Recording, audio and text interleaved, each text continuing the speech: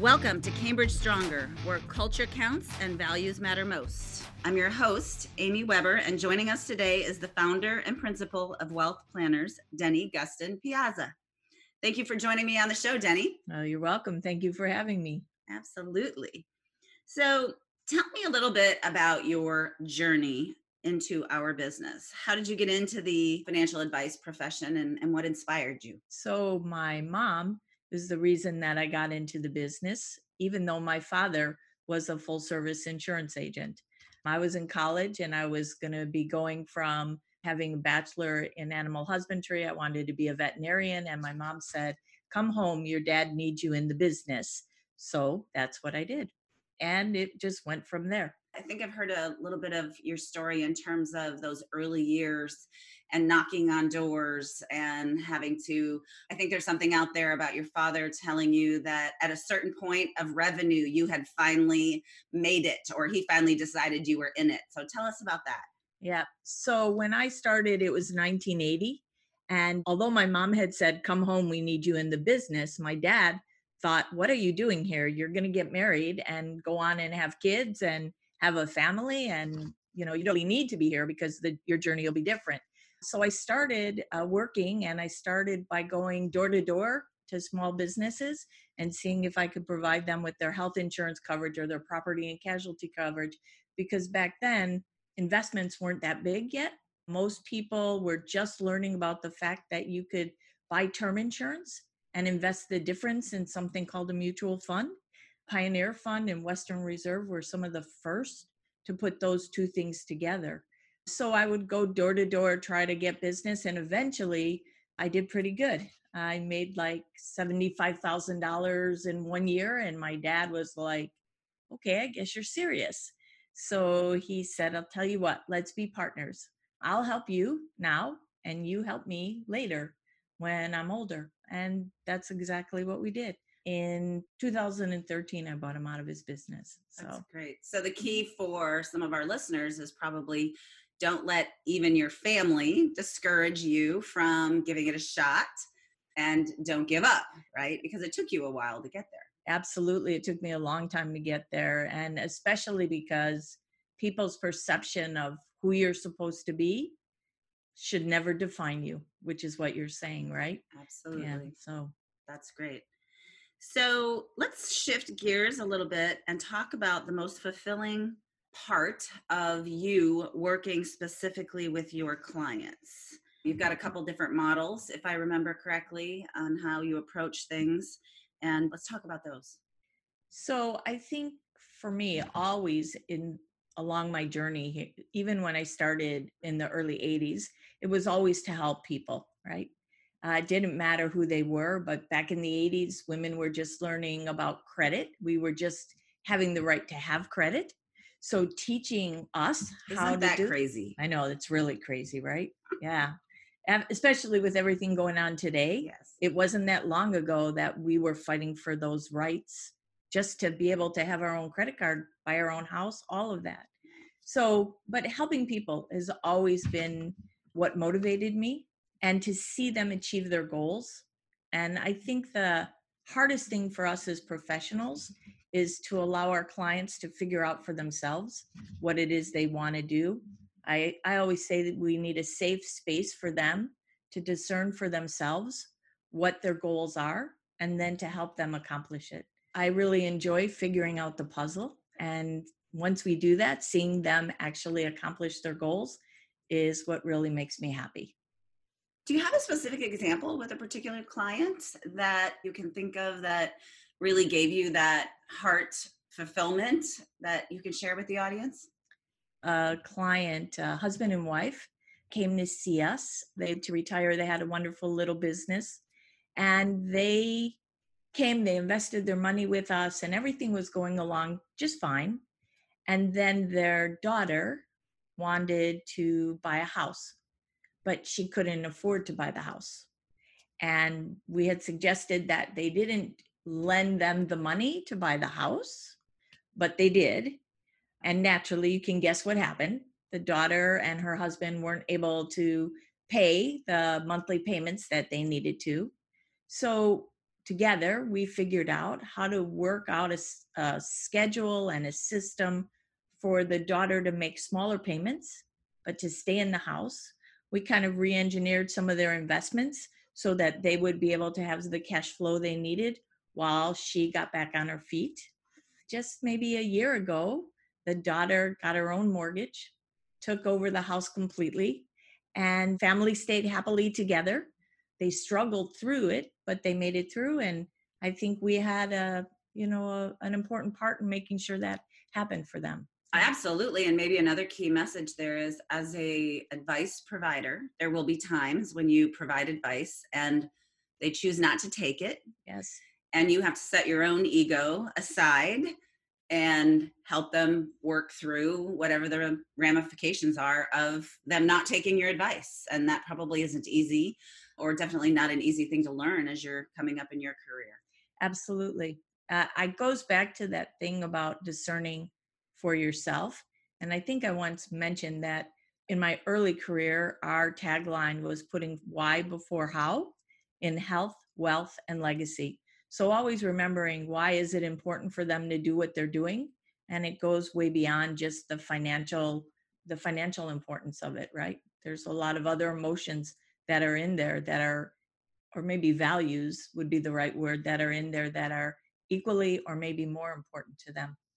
Absolutely. Great input. So you brought up values. Let's pivot a little bit. What are the values that are most important to you in your business, you and your team? Well, I think that we always believe that we have to be unbiased, putting the client's values first. I think some of the ones that we all say, the idea of honesty and integrity, are extremely important to us. We recognize that the trust that people give us, we only get one shot with it. And so that important piece of being honest, always putting them first, having integrity, I think those are probably the most important ones. And then I think just being of service, right? Helping others to always do better. Tell us a little bit about the structure of your team. It occurred to me that there may be some listeners who could get some real value out of what I know that you've recently gone through over the last 5 years or so, in converting the business model of your organization. And maybe you could share some of that. Yeah. Originally, we were my father, my husband, and I, and another gentleman whose name was John McLeod. John and my father both passed away within a short period of time. And it caused us to really rethink what our business structure looked like. Because what I realized was, even though we were partners, even though we shared some of the same clients, even though we all knew about each other's clients intimately, the clients didn't know that. So when my dad and John passed away, it was like starting all over again. We had to make sure the clients felt safe and comfortable and assure them that we really knew who they were. And that was a lot of work for everybody. So we changed our structure. Now we all work in teams. We never get on a client call without there being what I call a first chair and a second chair. And in any client meeting, that could be two of us who have the same experience, or it could be one of us who has more experience than the other. But there's always two of us. And then the entire team talks about the clients every Monday and Thursday. And we make sure that each member of the team actually engages with the client on different aspects, so that the clients feel very comfortable that if I wasn't there, it's okay, because Michael or David or somebody else could handle whatever question they had, because they were actually sitting in the meeting. So that's how we kind of changed the structure. And it's working really well. And I think when I'm ready, when Dan and I are ready to transition and hand it over to the next generation, that transition will go much, much more smoothly. The beauty of that up and coming model of ensemble, right? Absolutely. It's been around for years, but it's picking up some real steam, maybe because of the desire for the next generation to work in teams. Yep, absolutely. And I think, yeah, I look at Michael, who works for us, who's 29, and the language that he uses is all about the team, and he thrives in that. Where I grew up, it was all about what I was doing and the relationship I had. Just the choice of words is completely different when you're in an ensemble and when you're relating to this younger generation than the way that I did it. And I think that ability to create that legacy, you really have to step back and kind of get your ego out of the way and say, what do I need to do in order to make sure this business will last? As opposed to what do I need to do in order to feel good about what happened at the end of the day. What you just said is a great example, probably, of why Cambridge and your team have so many synergies, because we also want Cambridge to live forever, right? And have had many, many discussions about what you just described, stepping back and intentionally grooming the next generation. And sometimes you do have to put your ego aside. Absolutely. And it's kind of interesting that when I joined in 2010, I was looking for the next right home, right? I'd been in this business 40 years, had been through 4 broker dealers, lots of mergers, lots of private equity coming in and telling us what we needed to do. And so when we came to Cambridge, we thought, okay, another home. But over the years, I think we've realized it's our last home because of the synergy that we have and the fact that we're a team. And that doesn't mean everything always goes right. There's times when we get frustrated or things go wrong, but it's always a pleasure to come back and try to figure it out with you guys, because I know our intentions are all in the right place and you care about us as much as I care about my clients. So it's a great team effort. Partnership. Absolutely. And I appreciate that. So let's talk about something fun. I know that you volunteer with a local animal shelter, and you've rescued and fostered 35 kittens, as well as work with a local chapter on leukemia research. So why do you think it's important for people in our business to find an outlet like that and give back in a different way? I think that it just makes us better professionals, because when you give back, it turns out when you give back, you get more, I think, than what you give, right? Besides having rescued the kittens, which it's obvious, all you have to do is look at a TikTok video or any video when you see those little animals and they're rescued and they're so happy later on, it makes your heart feel so warm, right? So happy. I think that's the feeling I get when I help my clients.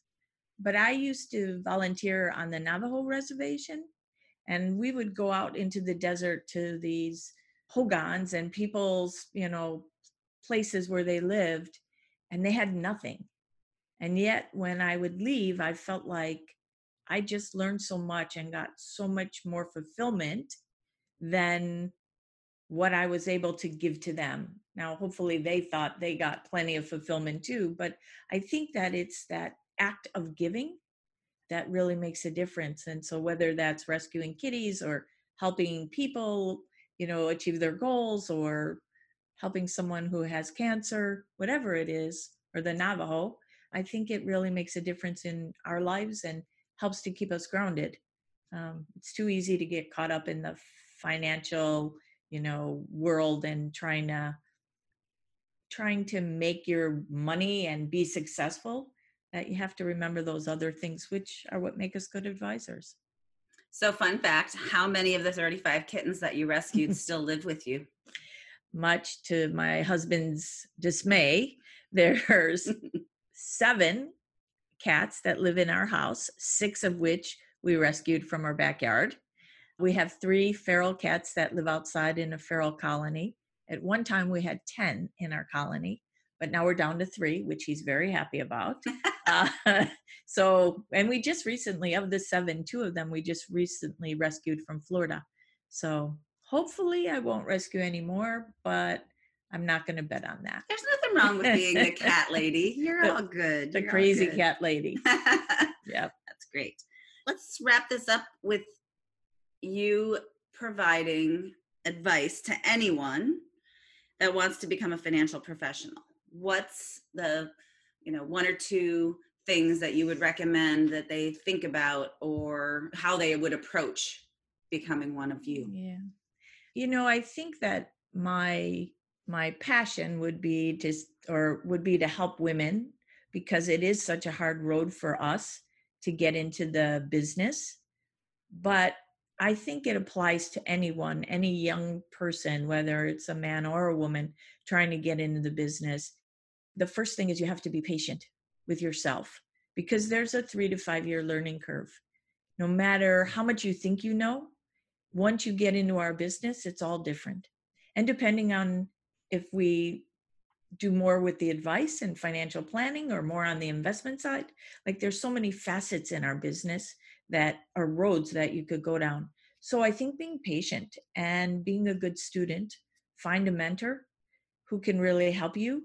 And then remember, it's a 3 to 5 year learning path before maybe you really have the confidence. But once you do it, I think it's one of the best professions we could ever be in. If you're a woman, you can have a family, you can step in and out.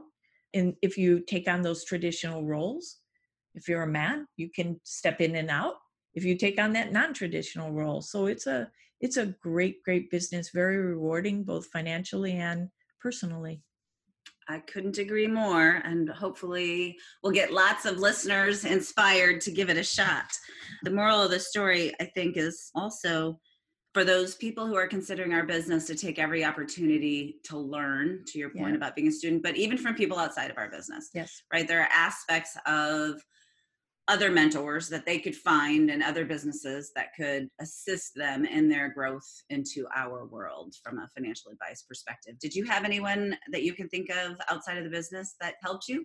Yes, I had lots of people, but one in particular was a gentleman who actually owned a mutual fund. And when I was just starting out in my career, he gave me the opportunity to come work there. So I got to see how a business runs and how the investment business industry works from the business or corporate perspective, not just from the user perspective. The other thing, though, is I'm a big student of how to build a business. There's lots of books written, working on your business versus working in your business, and what you need to do in order to accomplish both of those things, right? It's very different skill sets. So I agree completely. You have to be a student in all aspects of your practice or your business, not just in one. Because if you have employees or if you want to have a succession plan, you need to understand what it takes to do all those things. And we need mentors because we don't necessarily get that training in school. Absolutely. Mm-hmm. Denny, is there anything we didn't cover today that you'd like to share? I just want to thank you very much for the opportunity to be on the podcast and for the partnership with Cambridge. It's been wonderful. Well, congratulations for being one of our 2020 Spirit of Cambridge honorees. Thank you. You are clearly a great example of Cambridge Stronger, and I'm glad you could join me today. And we're thankful for having you in our family. Likewise, thank you. Thank you for tuning in to Cambridge Stronger. I invite you to listen to my podcast episodes where I have candid conversations with genuine, inspirational financial professionals and leaders within this fiercely independent financial services industry. The best of the best, the strongest of the strongest. You can listen to my podcast on Apple Podcasts, Google Podcasts, Spotify, Stitcher, Pandora, iHeartRadio, and the Podbean app. If you like what you've heard, please give us a review and head on over to our blog for more content at cambridgestronger.com. That's cambridgestronger.com.